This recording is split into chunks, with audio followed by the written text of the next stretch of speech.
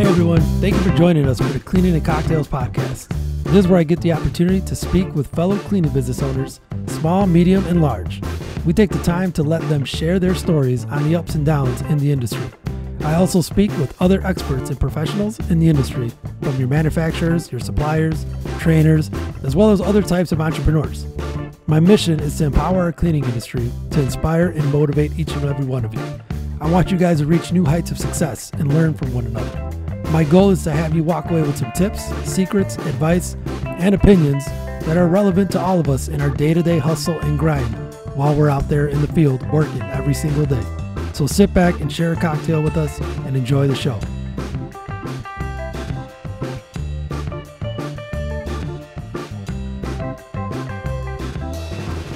All right, guys, it's another episode of Cleaning and Cocktails. I have the absolute pleasure to really drop some golden nuggets here for people that I respect.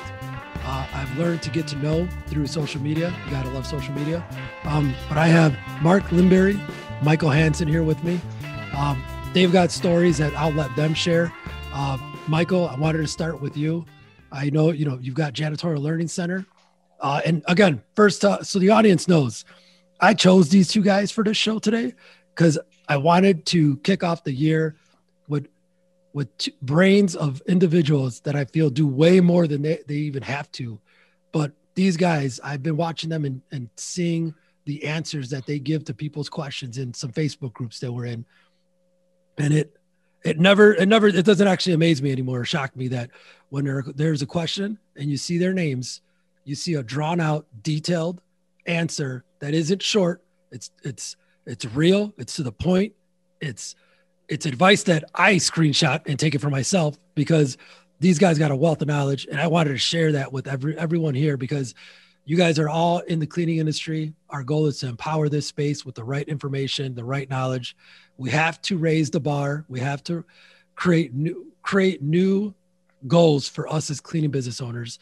And without furthermore, these are the guys that are going to do that for you guys. So Mark, Michael, thank you guys for taking some time away from your family to join me on the show.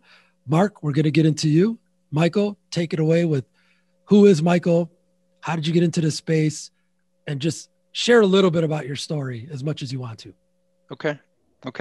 So, and cheers. Yes, cheers. So my name's Michael Hansen, and I've been in the janitorial and building maintenance industry for about 30 years. Actually started more in marble restoration than I did in cleaning.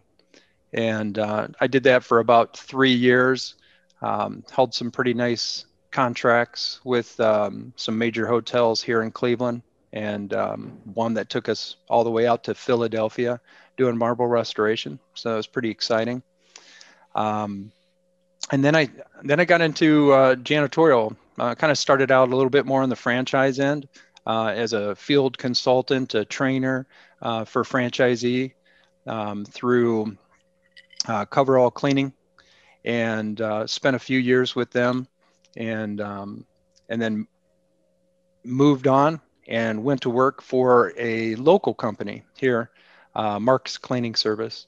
And I spent the last 20 years working with Mark, helping him grow his business. And kind of bounced around just about every role within his organization. Kind of started out doing HR and moved into water damage restoration and then operations and general management. So got quite a bit of experience throughout the years. And then in May of 2019, I was handed the diagnosis of ALS, which it started out as just some basic muscle cramps and a little bit of difficulty walking, but as kind of progressed and eventually kind of took me out of the in-field game, as I call it, for the industry. Couldn't really get around to the clients and do walkthroughs and tour the buildings and make sure that the cleaning was staying up. So now I am retired, but bored. And that's where Janitorial Learning Center came into it. I felt like I needed to keep my mind sharp and do something. And with all the experience that I had over the years, I just wanted to kind of create a platform. Facebook was really easy to create create a page and create a group, and start sharing that knowledge back with business owners of all varieties. Everybody from brand new startups to seasoned veterans, and so now I do consulting and coaching. Awesome. Well, thank you, Michael. And again, like for you guys that don't know Michael, I had a phone call, I think it was a month ago, Michael, right? When we spoke for the first time, and it was around the topic of coaching and, kind of bringing that to more of a platform and sharing the knowledge. Even, there's ideas, and Mark, I'll talk to you about that too, but just ideas for the future. And for me to hear Michael's story and be like, man, this guy doesn't have to do this right now. Like he could focus on himself, but he still tends to want to focus. I mean, it's because, we love cleaning, right? Like if you're in the cleaning industry, right, and you grow and you build and scale a business, I find it difficult to leave because I love to do it. It's like a sense of just dignity to know what you've started and built and what you've done with other companies. So for you to share that and continue to do that, kudos to you, my man. Cheers to you. That's a big undertaking. So Mark, your turn, my man. And I just met Mark through speaking to Mark 2 days ago, right? Was it 2 days ago, Mark? At Clubhouse? 2 days ago, yeah. Yeah. And yeah, he's got a story like this guy. I mean, for how many years that he's been in the business, please, Mark, I'm looking forward to it. Share it to everybody. How did you get started? Just have at it. Well, before I got started, my father-in-law actually started the company we now own, and that's back in 1978. Picture this: he's a security guard. He's working in a building. He's cleaning, or he's not cleaning. He's just doing the walk around. The owner of the building, it's a 12-story building, came to him and said, "Hey, do you know how to clean?" He had no clue how to clean, and he said, "Yeah, I know how to clean." He had no clue whatsoever, and his wife and himself cleaned the entire building by themselves for a year. Wow. Going in, so he'd do the security thing, and then at night he'd just pretty much stay there all night, clean the entire building top to bottom, and that was his gig. And he had no idea how to run a business. He didn't know how to invoice. In fact, he never even sent an invoice for nearly a year. It wasn't until the owner came back to him and said, "Don't we owe you some money?" And he goes, "Well, I didn't know how." And no joke, the owner felt so bad, he actually hired his own attorney to come in to write the contracts just to help him out and get started to make it legit and official. And there began Universal Janitorial Services. So fast forward, I was running around the playground at that time, but certainly wasn't doing any cleaning. But back in 1997, I finished up school and I was looking around for a job, and I'd already met my future bride, Lisette. And of course, that's my future father-in-law who started the company. Well, anyway, funny story. I had no idea what to do. I was applying everywhere. I was probably sent maybe 100 resumes out. It was middle of a recession. I was striking out. I already owned my own business on the side, and I was pretty successful at it. I've always owned businesses throughout since the age of 15, every year since then. And I was looking for something to do just part-time, just to supplement income. And he said, "Well, hey, I need someone to write contracts." And so he already had that contract in place, but it's slanted, is written by his client's attorney. So I came in, I redid the contract for him, and he said, "Well, hey, do you want to do sales?" And I said, "Well, I never sold anything in my life. I have no idea, but I could try." And so we jumped in sales. And the first question I asked him, I remembered, "What's your goal in the next 2 years? Where do you want to be at?" And he goes, "I want to triple in size." And from 1997 to 99, we tripled the size of that company, and it's 600,000 at the time. And we brought it up to 1.8 million. So it's a decent pace, is a hefty pace. And then I took a step backwards from the company. I had my own business going on the side, focused on that. Popped in and out a couple of times. I started a consulting business. They were one of my clients for a while, and things were going gravy until an opportunity came up right around 2010 to acquire the company. He was looking to sell, and I was looking to buy. So I went in with the most senior employee at the time. He started back in 1982. And together we went in as partners buying out this company. And that's where we're at today. We're growing it together. Our goals are a whole lot different than what they were back then. And things are going good. But if anything taught us, or if COVID taught us anything, it's, hey, don't put all your eggs in one basket, right? Oh yeah. So many people do that. Oh man. What happens if that basket breaks? Well, you're out of luck. And we've seen so many stories, and I'm sure you guys have seen it, just nonstop of stories coming in, people shutting down their business, or, hey, looking to start a new business because of this.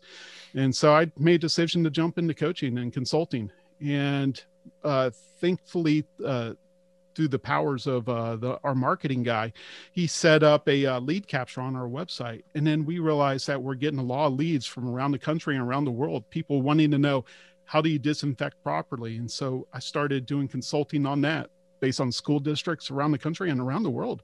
One of the first persons I talked to was a university here.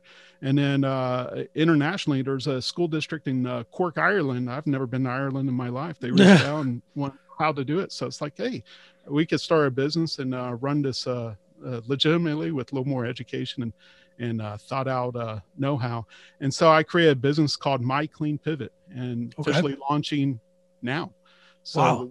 MyCleanPivot.com. And so we're pivoting to focus on coaching other business owners how to run properly, but also how to disinfect in terms of other entities outside of just the cleaning space. Okay.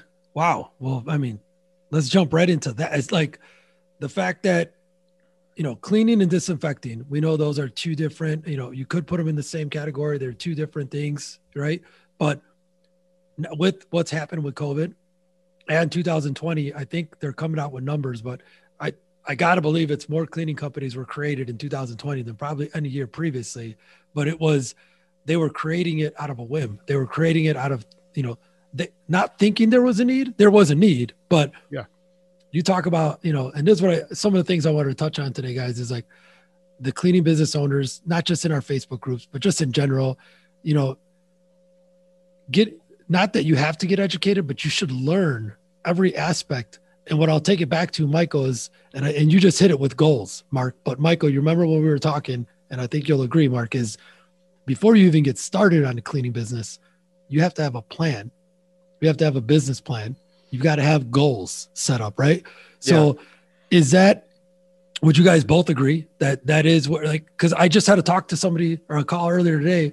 She just started her cleaning company and she's worried about how to get leads before she has a website, before she even has the name of the company. She's like, I want to work on leads. Right. So, and she's took it in so easily though. She's like, it makes sense. Thank you. Okay. So that's number one. Got it. All right. And then number two, but it's not that they don't want to learn. We just need to give them kind of the ammunition and the correct way too, right? Like let's expand on the business plan and what the goals should be for today for the person who is a solo cleaner starting a cleaning business today. Whoever wants to go first. So absolutely. I see so many small business owners out there, and they're talking about what they want to do with their business. And when you really start dialing down into what they've got accomplished so far, they've got a big dream, but they're pretty well unorganized.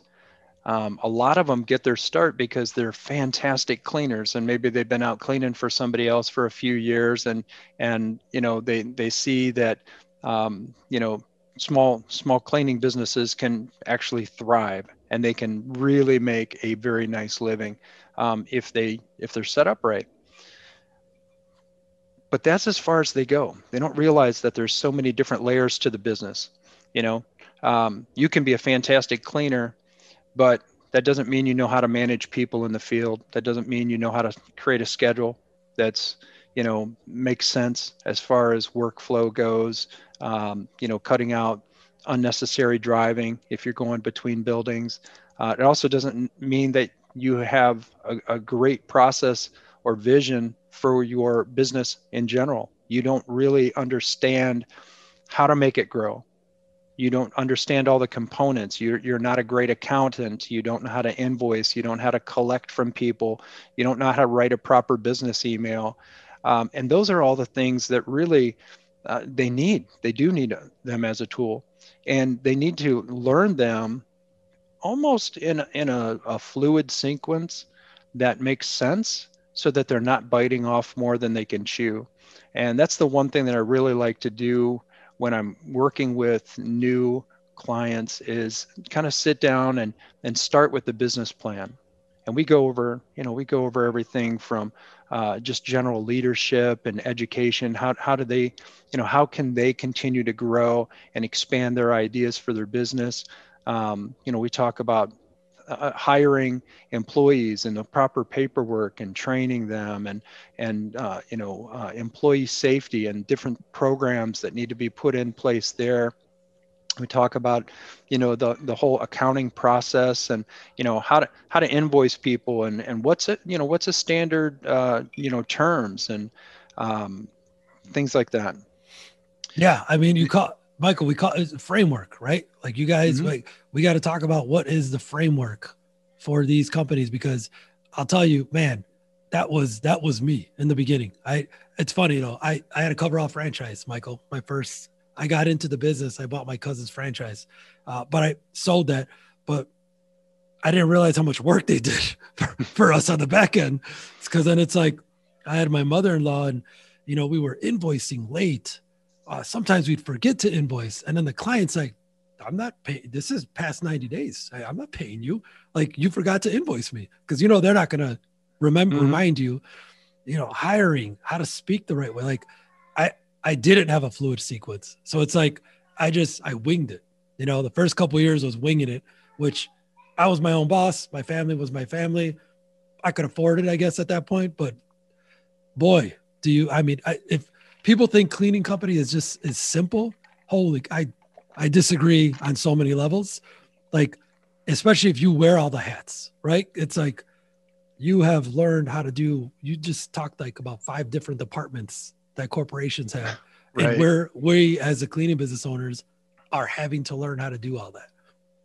So Mark, what about, I see you shaking your head. I know you're in all agreement to this, but like framework, right? You said it, your father-in-law didn't even know how to invoice, in the beginning, right. Forgot to invoice. Like, what do you, no clue.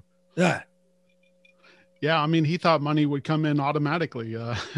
If you don't ask, you won't receive. That's for sure.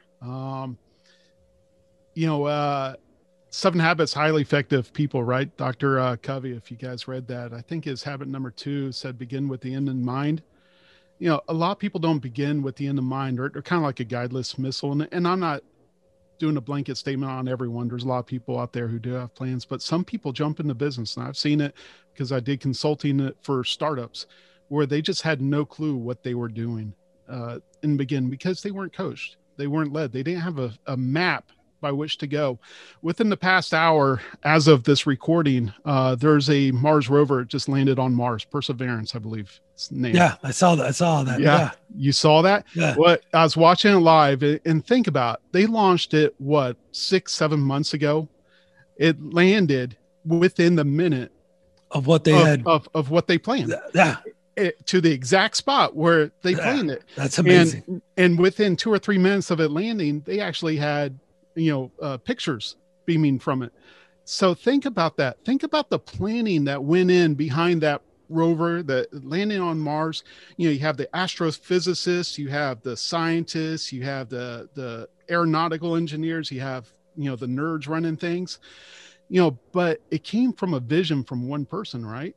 It just wasn't a bunch of people collaborating together. Somewhere a vision was developed or hatched by someone. Hey, let's land this thing on Mars and see what happens. Well, when we start our business, a lot of people just go into launch mode. And thankfully, with the cleaning business, we don't need a physics degree or be astrophysicists or anything like that. There's no barriers of entry into the cleaning business, right?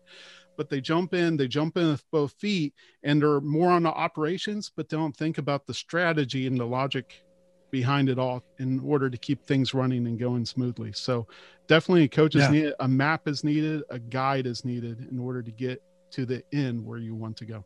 And this is, again, this is why this topic for me is literally, it's just going to be called coaching, because the more and more I've met people like yourselves and other, mentors and coaches, especially me building a startup. Like if I didn't have my mentor or my angels in the beginning, like, it's a different ball game now that I know how to plan ahead, where there's not enough coaches, to be honest. Like I'm actually happy that I didn't know that, Mark, that you pivoted to have that. Michael just started, but I got to tell you, I can count like on two hands how many cleaning business coaches, legitimate, right, that have done it first themselves, that are doing it now, where there's 30, 40,000 new cleaning companies starting every year.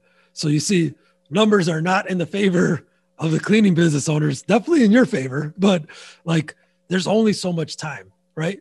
So this is something me and you, Mark, or Michael, I think we touched on this, but Mark, Michael, what do you guys think about and you don't have to give away everything here, right? Like, I mean, you guys are just starting off with it too, but what does a good workshop or a framework from a coach or a mentor to a mentee, or a coach to a pupil, what does that look like for a cleaning business? Like what, is it a 3-week course? Is it a 6-month course? Is it ongoing? Are you guys thinking of, every month there's stand-up calls, there's webinars? Like obviously going digital is going to help everybody, but what should a person that's looking for coaching, or a person that is going to start cleaning or hitting the refresh? What if somebody wants to hit the refresh button? What should they expect from talking or speaking to somebody, guys like you guys? Honestly, and it all depends on how deep they want to go into any particular topic. When I'm working with a new client and we're going over a business plan, typically what I ask them to do is commit to at least a 1-hour phone call once a week for 8 weeks. And I slowly walk them through the process of building out that business plan. And we talk about particular topics one at a time without bouncing around. But every time I'm at the end of the phone call, I kind of leave them with something to do.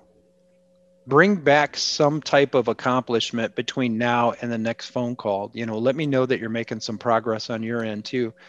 Because without accountability on their end, it's like, it's almost like buying a pizza. I can call up, I can order a pizza. The responsibility to make the pizza is 100% on the other end. And when it comes in, all I got to do is pay for it. Well, that's not the type of relationship that I'm looking for when I'm working with a new business owner.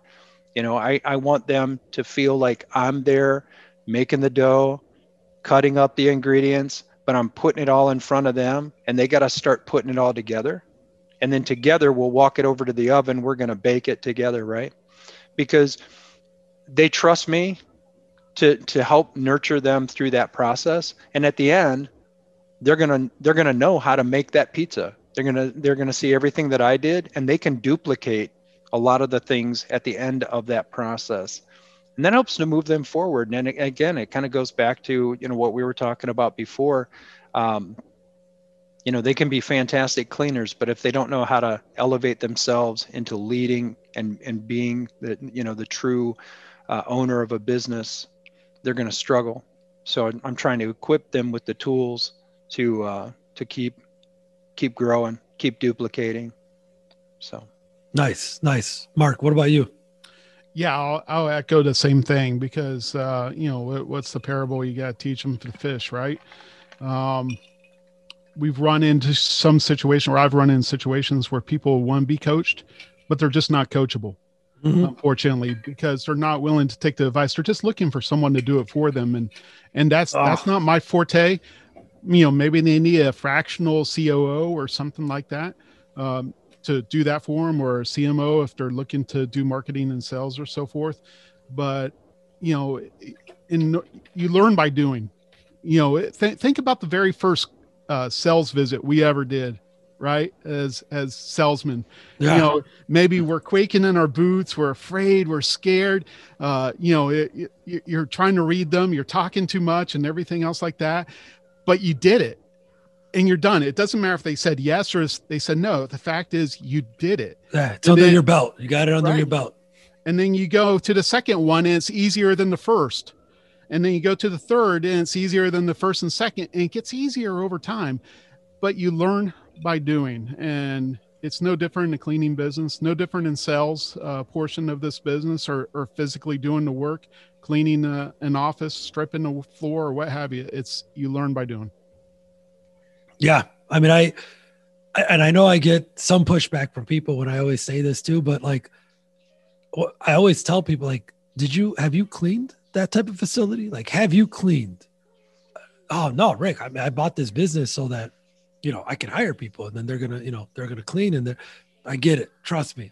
We're not all in this you should work on the business, not in the business, but that you have to hands on. You got to do some of this stuff hands on, because that's how we gain confidence in business owners and speak on certain services or things that we do, or how do we hire, or how did you do payroll, or, just, you don't have to know it. You have to understand it, right? Because then if you understand it, you could speak on it. Hey, and I'll add to that. When I first started with the company, I was doing sales. I didn't want to be known as the geeky white guy who came into the business and married into it. That's the last thing I ever wanted. So I made it a point to work at every single job site, doing everyone's job at various points of time. So I knew their job well. I knew their hours. I'd work there for a week. They would complain because I was the slowest guy out there, but hey, I did it. And no one could say, hey, Mark, you don't know how it feels. Well, yeah, no, I do know how it feels, because I did. I was in your shoes. And I think more cleaning business owners really need to do that. At least I know we're diving in leadership here, but we certainly need to do that. So at least if that person quits, we know what to expect when we go to hire their replacement. 100%. Absolutely. It probably made you a better salesman in the long run for the industry, because you had real life experience, and you knew, okay, a realistic production rate is going to be X versus, what somebody might have taught you or what you might have read in a book, because you were out doing it. You realize, like, depending on the thickness of the trash bag, how easy it is to open the trash bag, especially if you got gloves on versus doing it barehanded and things like that. So when the books are telling you, oh, well, you can do, 10 trash cans in 3 minutes, you're like, no, that's not realistic. That's not realistic. There's like, those are just to reference. Like, I always have people tell me, no, the numbers say, no, are those your numbers though? Or, cause I know, my quality control girl can zip through these garbage and reline in like 45 seconds. Not that we have to do it fast, but it's like, it just builds confidence. Like, I can't tell business owners more than I know you may not want to do sales, but you're going to end up being in sales as a business owner, because you're always selling your brand. I tell people, ABS, always be selling, right? Not that you're selling your service, you're selling you. You are the brand. You are the culture behind the values of your company.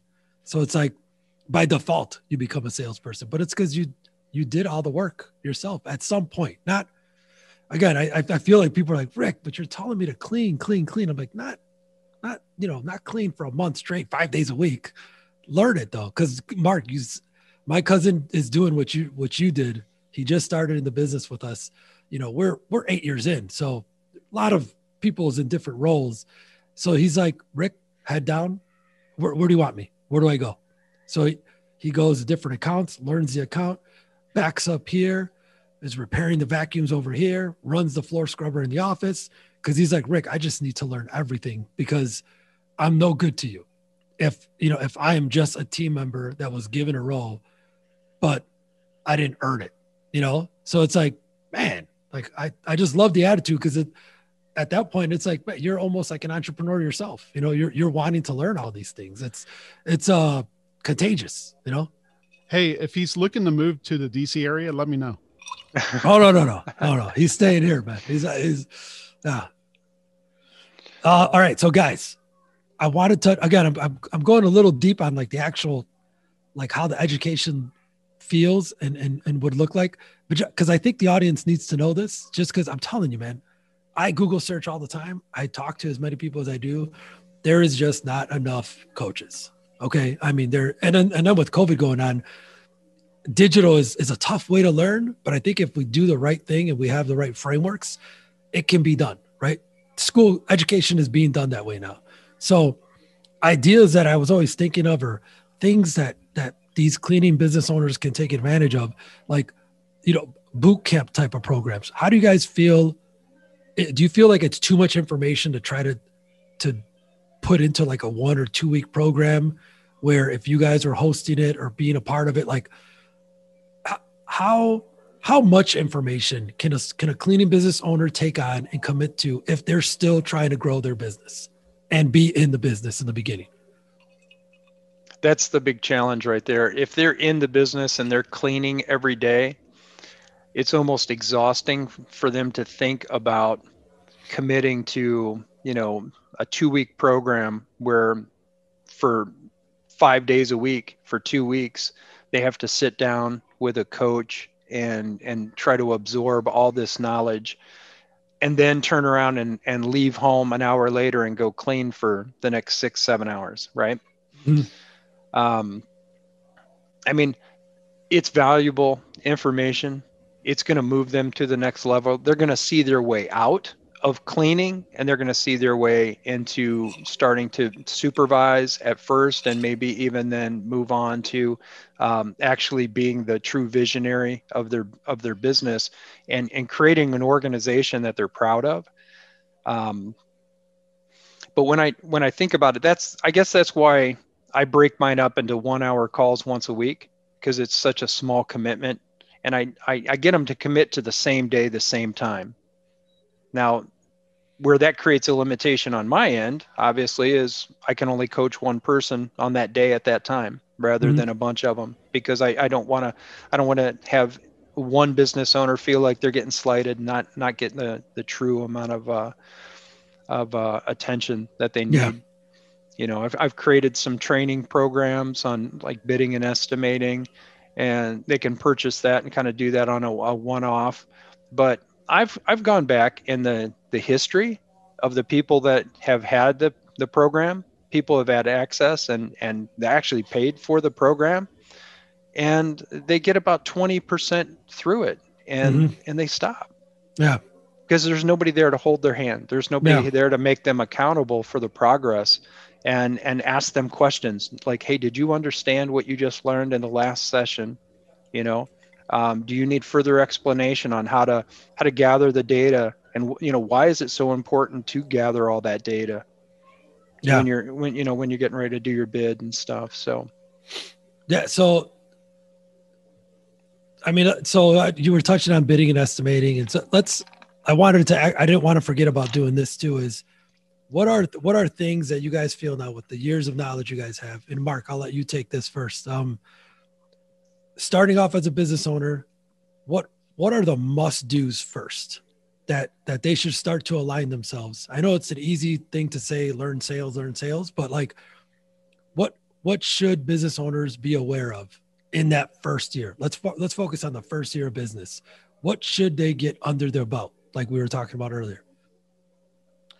I'd say going back to habit number 2, begin with it in mind. Figure out what you want to do with your business, and create goals around that. A lot of people start their own business, but they don't have a plan to sell it. And I'm guilty of this. Yeah, me too. I need to work on my exit strategy. Yeah, I'm part of a mastermind, and we brought in a guest speaker, and I can't remember who said it, but he goes, you need to create a plan to sell it before you start it. And never made, it makes sense listening to it, but at the time it didn't make sense to me. It's like, well, it's my baby. Why do I want to sell it? And I think that's the first thing you need to do. You need to have that end goal, and then you need to have stretch goals from day one until that goal.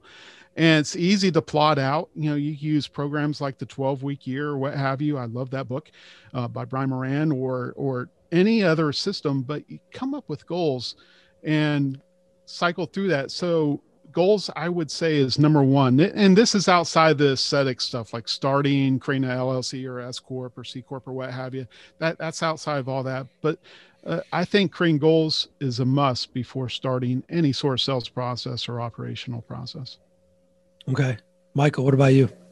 I 100% agree. I mean, you have to have as clear of a vision as you possibly can with your business, where you want to be, not just, in the next 30 days, but, where do I want to be at 1 year, 5 year, 10 years, and right up to the point, like Mark said, when I'm selling my business, what does that company look like? How profitable am I? What systems have I put in place that are so easy and so duplicatable that my business runs without me being present? And it's not an easy task. Yeah. But the more you visualize it, the more you conceptualize it and write it down and break it down into smaller steps to be able to move it forward, it becomes so much more attainable. And a great book that kind of puts it all into perspective for a lot of people is the book Traction. Oh man, by I just Gino finished Wickman. it. I'm starting EOS April 1st. Yeah, it's a great book. I mean, it really kind of breaks it down. It outlines, how there needs to be that visionary person, and then they need to have that implementer. They need to have that person that's able to take the vision and put it into working order and make it happen. So I read that. So the guys, at January 4th, I had COVID. So for 10 days, I was stuck in the basement. Traction was a book I read. I read the book in about 3 days. But it opened up my eyes, like the whole visionary and integrator role, right? Like I was playing both, but I was terrible at integrating, and that's the thing that I wanted to touch on next with you guys is key personnel. And the system of getting the stuff out of here, right? And getting it where it could be shared much easier. Because you said it, duplicate. How do we rinse and repeat and duplicate where us as business owners, I know I was guilty of always just winging it, right? And saying, hey, I'm going to train this guy in like a couple hours. I'm going to whiteboard it. I'm going to pop. I'm quick, fast. When it's like it just does us no good for it to be in our heads. I'd love to just try to think of exercises or ways to bring it from our head and our brains and put it in a process where somebody could walk in, not speak to you, and learn what you're doing and repeat it back to you. And you as the person that created that say, oh, you nailed it. That wasn't, how did you know? How do we get in each other's heads as owners and leaders? So then the next person in line or the people that we choose that are key personnel, because if you don't have engaged people, you're going to be working tirelessly till forever, It's like, what do you guys think about? What have you seen? What have you done? Have you guys done anything how do we extract the knowledge that's in our head for other people to step into roles and delegation to really work the right way? I hired a business coach by name of Scott Beebe with Business on Purpose. And this business coach, he really coached me through the art of delegation, creating roles, I should say, within your company by which everything's in Google Docs. And if you were hit by a Mack truck tomorrow, someone could easily slide in, pull up that Google Doc and know exactly to the T what needs to be done within the organization. So he taught me mission, vision, values, but also specifically delegation and team meetings, creating that cohesion and running a business through proper business systems. It also makes your business far more profitable and sellable because that person buying it really wants to know, hey, can the business run without me? See, and so Mark, you don't even know Traction or EOS, or I don't know if you've read it, but that's right. Not. Michael, I feel like that's kind of those pillars, right? And like how you create, because it was funny. I swear to God, I'm guilty of this. I started filling out this sheet that they give you before I finished reading the page. And it specifically says, do not put names in the box. Fill out the role first, then put a name. So it's like, know what the role is first, then understand who is that person you want to put in that place, because the role should not be defined by the person. The person should be defined by the role. that's something that stuck to me because I was like, damn, I've been doing it the other way the whole time. Yeah, absolutely. I mean, it's so easy to fall into that. It's kind of just a comfort zone, right? We know who we have surrounding us in the business. So we look at them and we go, oh, well, I want them to do 1, 2, 3, 4, X, X, Y, Z. And this whole role has been centered around that person. But then when you go and talk to that person's like, well, man, I'm no good at number 2, and I'm no good at X, and I'm no good at Z. And why are those my responsibilities? I'm going to struggle with that. I'm much better at this whole other side of the business. And, it's also about aligning the right people into the right job and the right task. Because if they're happy with what they're doing, they're going to excel 10 times faster than a person that is just going through the motions because maybe it's something that was put down on their job role, their job description, and they're trying to fulfill the blank space of the business in order to make it happen. So, you definitely want to make sure that you're aligning the right people on the right task as well. So here's something I want to ask your opinions on. So the structure of a cleaning business, right? It varies. You could say it varies per market, if you're, going after government more so than education, but outside of who you're targeting, as far as the organization itself, do you guys feel like there is a common framework that could be taught as far as you got your CEO, you've got your director of operations, and you have your general manager, and then your area managers, and then a field supervisor, and then quality control. Like, I know that org charts, it depends on who you are as a firm and what your mission or values are, but does it? Like, is there some type of cookie cutter that if you're a cleaning business owner, as you're growing, that you start to feel like, okay, I know I hit this mark, it's time to look for an area manager. I've hit this mark, I should have an inspector. Like, how do you guys feel about that? Like, that's something that I've always tried to think of, and I've made many mistakes over hiring or hiring too soon or building a role that I shouldn't have. But I always felt like there should be a metric that told me when I should have created a role, or does it just present itself? I mean, I know that's a loaded question, but let's talk through, what does a cleaning organization look like? I'll jump in. I don't think there's a cookie cutter, because it could vary from company to company to company. You could call it whatever you want as long as those roles are being accomplished. But what my business partner, Francisco, and I do on a very regular basis and frequent basis, at least once a week, we'll sit down and write down every single need within our organization that maybe we're missing the mark, whether it be QC or meaning quality control, or maybe it's customer relationships, or dealing with employees, or maybe we have employees complaining about something that we're missing the mark on, or they need help in. And so we make that list, and based on the top of that list, we'll go in and pick out items that need to be done first, and then create a role around it, or at least a position around it. And then we target that way. Okay. I think that's a great way to do it, Mark, is, and you're doing it on a very frequent basis every week. You're really looking at the needs of the business and trying to decide, is this something that maybe an existing position can take on a little bit of extra responsibility, or is this something where I need to create an entirely new position? Sometimes I think it has to do with the CEO of the company as well. How comfortable with giving up responsibilities is the CEO?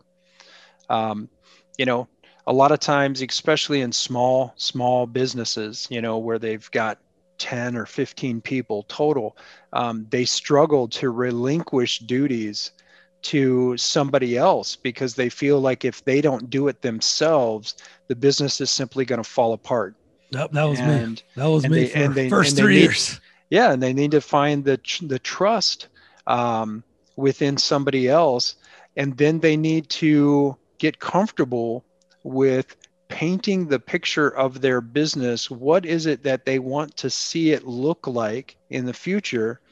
And really create it in as much detail as humanly possible. The better you can describe what your vision as a CEO is to a subordinate, whether it's an operations manager, general manager, or even an area manager, if that's as big as your company is, if you can't create solid buy-in from them, they're going to show up, they're going to punch the clock, they're going to do their thing, and they're going to go home. Yeah. But they're not going to help move you to the next level. But if you really ignite a passion in them, because they can see where you want to take the business and how their efforts help elevate the business, but also you intend to bring them along through the process and allow them the opportunity to continue to grow within your organization and move up, and you're going to provide them education and support in order to get there, then you really create an amazing synergy, and it will move mountains for sure. Man, I got goosebumps as you said that, right? Because it's like I always say, people are always telling me, Rick, you share so much information. Why do you put so much out there?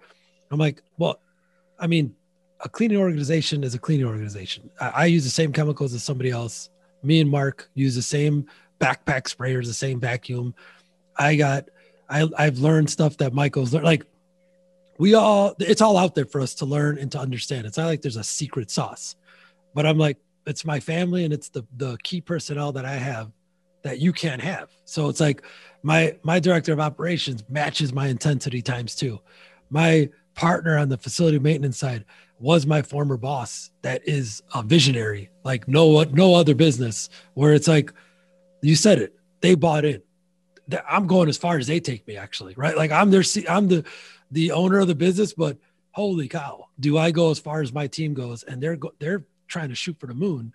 So it's like they bought it, people buy it. And then the people that don't, it's okay, but they're in positions that they may not need to buy into certain things, or they'll see their way out. Right. And that's where I think we get afraid of is firing somebody early on, or, replacing somebody when you're like, oh, I'm just growing. I can't afford that.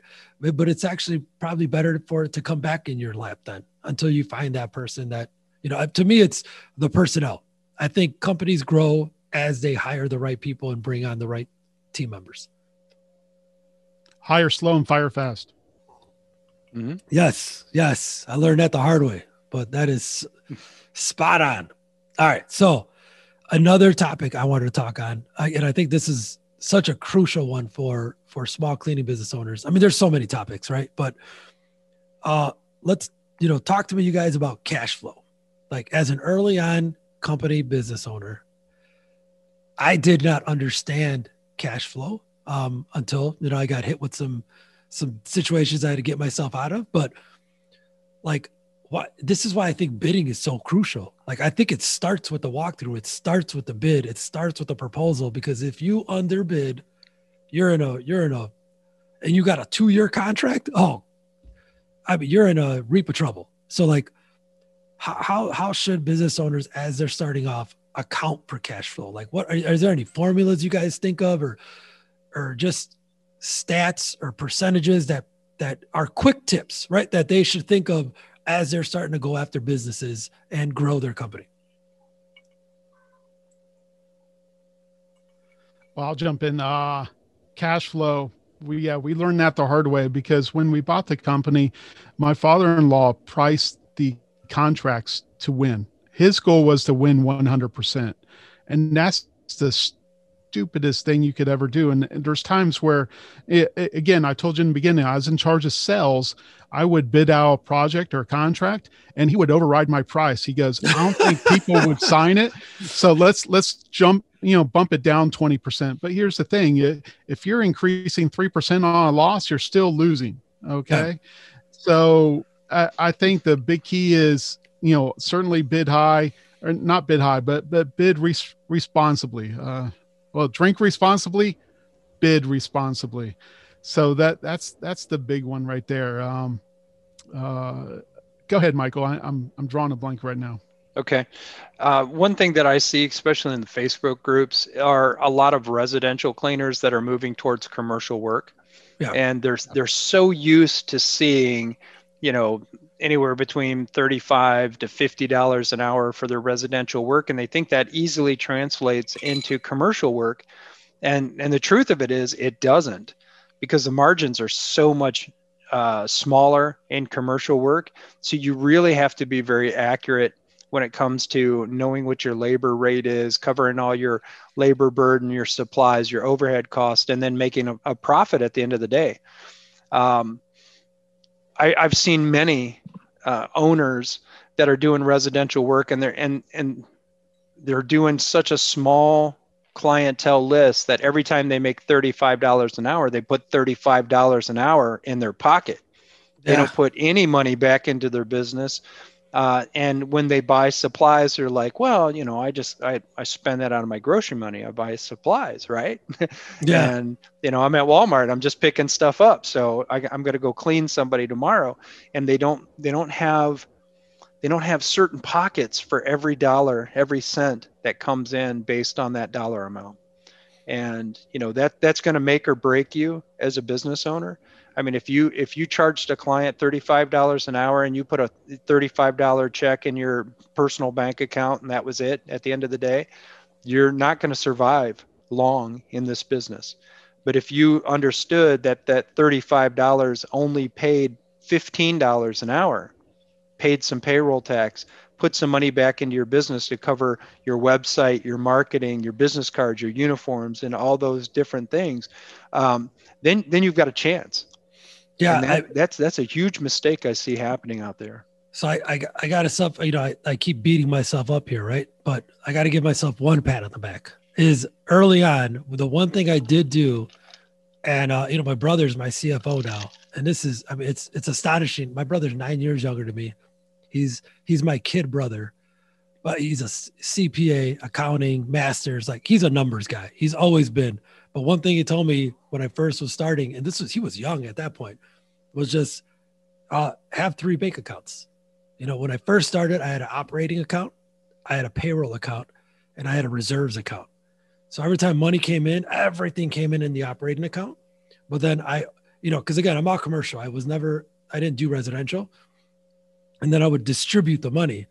So that's why, like, early on, I didn't have the other 2 accounts. But the minute he told me to do it, I saw the money come in. And like you said, Michael, it was the money went in over here for payroll. And then I put it in reserves to cover the next machine I had to buy. And what I was left in operating, I'm like, ooh, okay.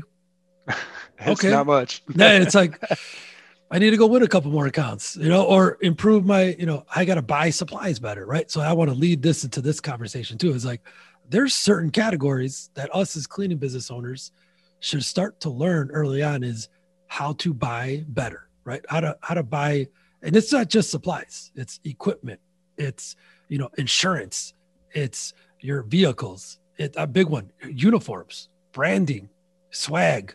Like, if you don't have these buckets, I feel like you just don't know the number. And I'm a visual person. So, I don't know how you guys feel too, is what are the top buckets? Like, I know I just threw some out there, but like, what are buckets that they should account for? They, as cleaning business owners, growing, hitting the refresh button, buying into a business, what are buckets that they should be aware of to not just save money, but to know, like, at some point in the year, you're going to spend money on X, Y, Z? I would have to say, when we're in these groups, I've noticed that a lot of people, we ask them, how much are your operating costs?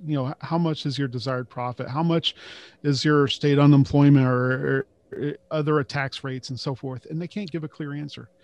And our pricing is based around that, because you got to factor that in. I think everyone should look in their operating costs, figure out and categorize, as you're saying, all these different things, whether it be supplies or insurance or costs or taxes, income tax. You got to factor all that in, and then kind of create categories based on that, and create pricing around those items.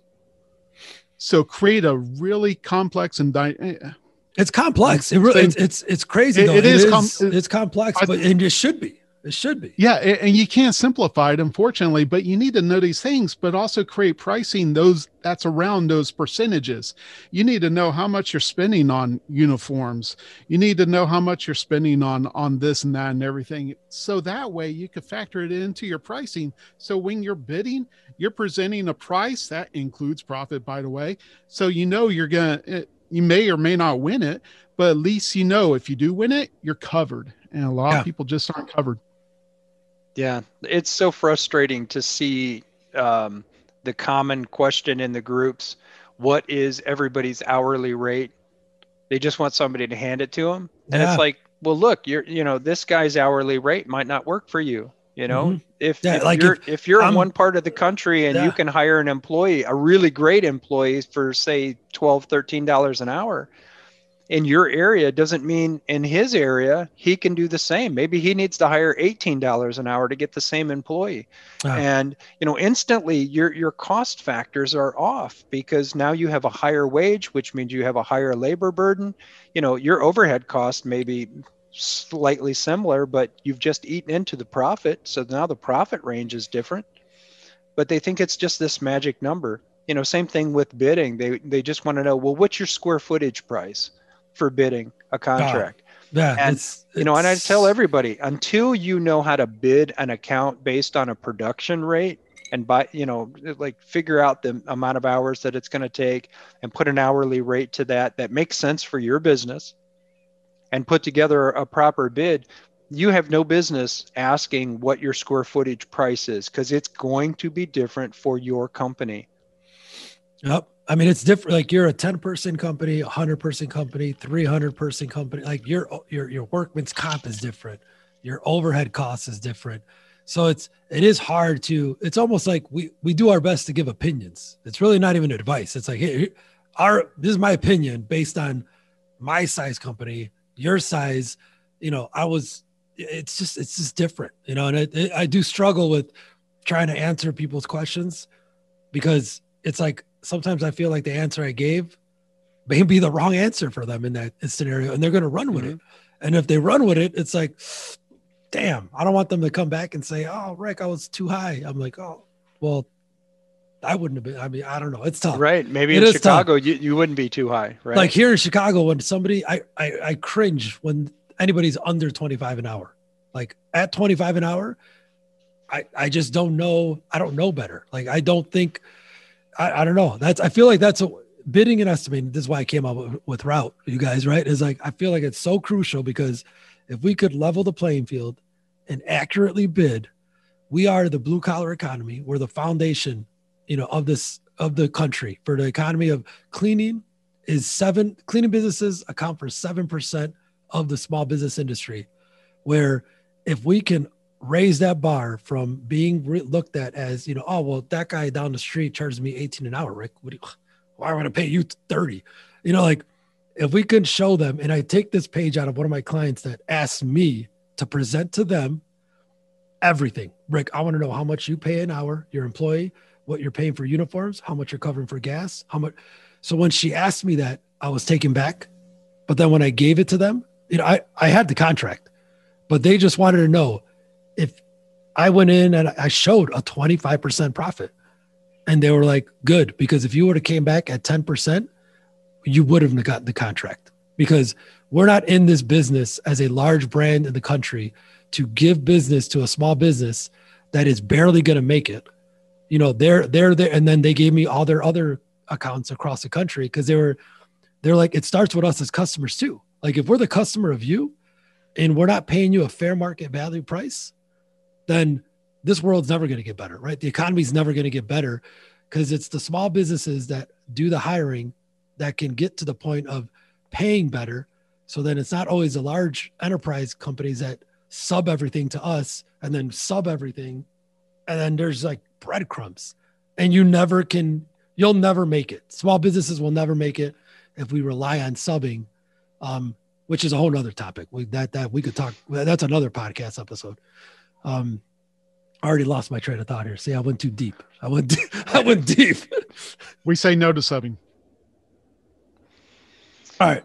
Let me catch my breath here. So unless you guys got anything to touch on, I did want to talk about, because as you guys can see, I have a passion for this industry, especially for the small business owner, because I feel like there's one word that describes cleaning business owners, and that's just gritty, right? Like, it is a dirty job. You rarely get complimented.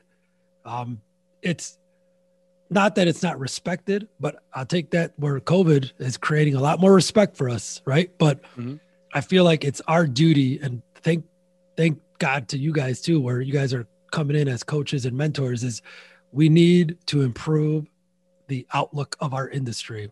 But when you guys think of a cleaning business owner, what's a word that you guys feel describes cleaning business owners here? Wow, that can run all over the gamut. I mean, there's some cleaning business owners out there that you could put the word shady or used car salesman to, honestly, because they just don't know enough about the industry. So they're out there lowballing every bid, just trying to win contracts. They don't care about the people that they hire. They're not nurturing them. And then you have some others that I think are just absolute top notch. They are the cream of the crop when it comes to professionalism and nurturing and developing a great culture within their organization. And they're definitely respectable. I've been through working at Marcus Cleaning Service. I was a member of the BSCAI and went to so many conferences over the years. And I can just say I've met so many fantastic business owners, and they're so genuine. There's no arrogance to them. It doesn't matter what size of an organization it is. I've met $10 million owners all the way up to, $300 million owners, and they just want to help. They just want to educate. Yeah. They just want to elevate the industry. They don't want us to look like we are nothing more than people out pushing mops and cleaning toilets. Yep. Mark, what about you? Well, I want to echo on that. I remember we were members off and on with BSCAI for years. We're members now, but I remember joining one year, and one of our direct competitors, at least the president of that competitor, happened to be the president of BSCAI for that year. And he reached out and called directly, and he said, "Hey, if there's anything I could do to help you guys grow." And I didn't take it that in the sense of, hey, this guy's kind of rubbing my nose in it. I think he genuinely wanted to help. And so I echo what you're saying, Michael. Definitely, reach out to other companies. If you guys are watching this or listening to this, reach out to other companies and figure out what they need to grow and help them grow. I mean, chances, there's so many buildings out there. We can't name them all. No, there's so much. It's impossible. Yeah. I mean, I'm big on affiliate partnership, guys. Like I know you're talking, Mark, subcontract, and you say no. I say no as the sub to a prime, but I'll tell you my whole mission now for the past couple of years, because I'm in 18 states, right? I'm in 18 states, but I'm in those states with other cleaning companies, but we call it affiliate partnership. And we are there with them. We are, we're not telling them what to do, but we're giving them the tools, the software, the app, the equipment, the supplies, the 6 steps to success, they are, if it wasn't for them in those areas for us managing our accounts, we wouldn't be able to do what we do. So we, because I've been on the other side where it was just, hey, here, this is how much you're going to make. This is the scope of work. Send us an invoice every 30 days. And that was it. I was like, what? Well, this isn't a partnership. Like, well, this sucks. So, but it's because there is so much opportunity. Like I'm in Chicago. Michael, I think you were on when I first said this, but 3 of my good friends, they're competitors in my city. And I don't even know when we've ever gone up against each other. Like, I cannot tell you what I know who they are. I know that they bid some of the jobs I bid, but like, we're just so good, as far as friendly with each other, that it just boggles my mind when you enter some markets and they're very competitive and they're like, hey, why are you calling me? No, I don't want to work with you. I don't need that. No, I'm like, well, okay, all right. But there's just so many buildings. It's so many opportunities. And now with COVID happening, and again, I wanted to touch on this, but I think we could do this in another episode. Is I feel like the new wave of disinfection requires a whole new way of learning how to properly clean and understand chemical consumption, chemical use, the application process, because it is different. I'm sad to see a lot of snake oil going on with all this 90 day stuff that, people buy into it. And it's just amazing that's a whole nother conversation as you guys. Well, to sum up, Dr. Gavin McGregor Skinner, who with GBAC, right? He was saying that 2019 was the year of cleaning. We're there to clean and serve our clients, but 2020 was the year to keep them safe, right? Through disinfecting. And I think we just need to be good stewards. We need to be educated. We need to learn. We need to go through coaching.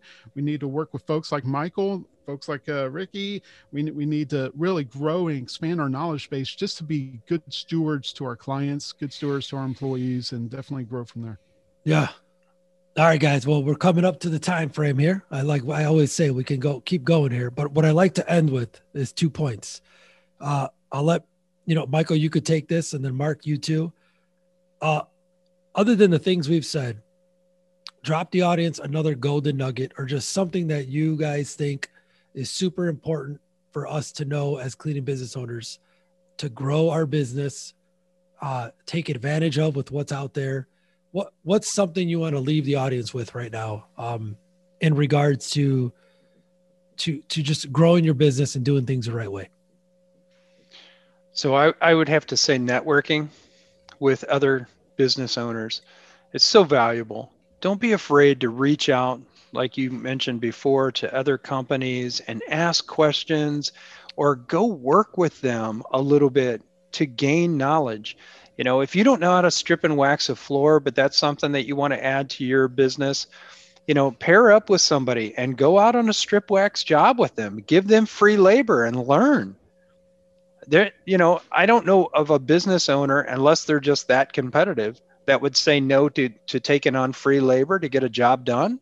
Please reach out to me. I'm in Chicago. You guys can come to my office. I need all the help I can get. Right. I mean, but reach out and try to absorb as much as possible. Get yourself surrounded with like-minded people that are in this industry, and have conversations frequently with them. Don't be afraid. That networking is so powerful. So. Yes. Mark, what about you?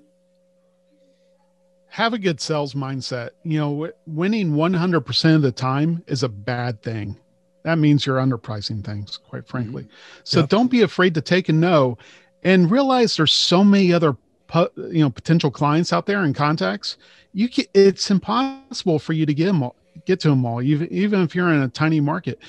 Pull up something like Google Maps or Google Earth and put yourself on the screen in the computer and just stare at how many buildings you see in a quarter mile by quarter mile space. There's hundreds, if not thousands, depending on where you're living. There's no way that you could hit every single one of those buildings. So don't be afraid to know that you might have 1,000 competitors in your market, or 2,000 like here in the Washington, D.C. area. That's okay, because you'll never hit all those buildings. Plenty to go around. Oh, yeah. Dude, just fantastic, guys. I would echo the peer-to-peer, like Michael said, and just, Mark, I always call it as, say, it's an art, right? Learning sales is a craft. Running your business is an art. You guys nailed it with those 2 nuggets. Let's just end with, we got to laugh here. So Michael, give me a funny story of you in the field, and then Mark, follow that up with your own funny story. I know there's a lot of them. I think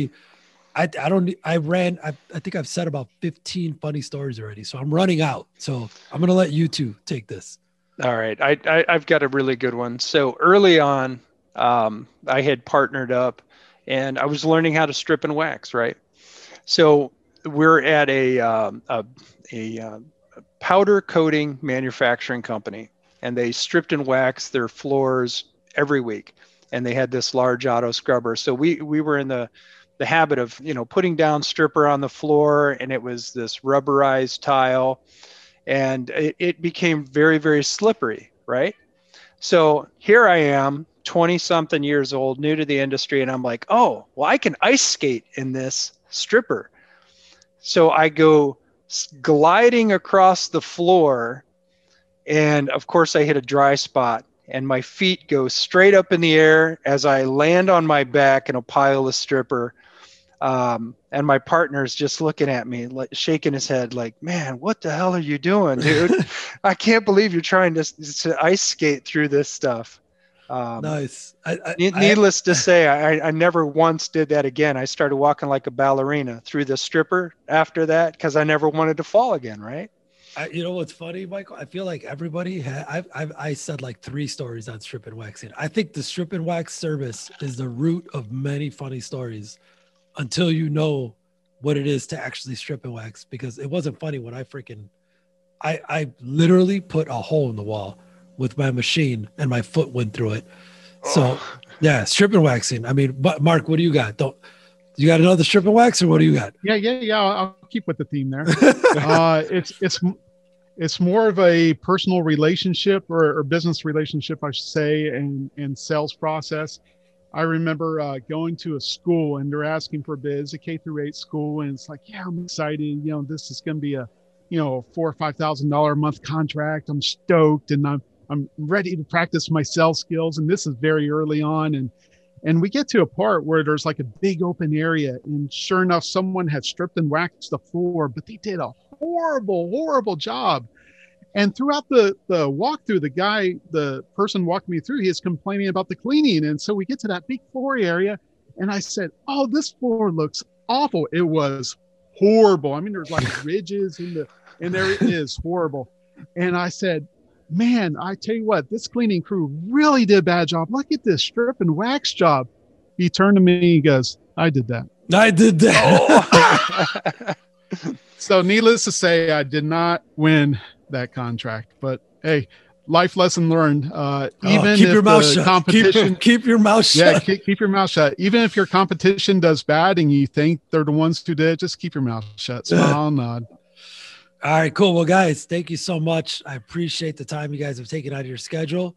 I want to end with, because a lot of people always want to reach out or know how it is to talk to everybody that's on the show.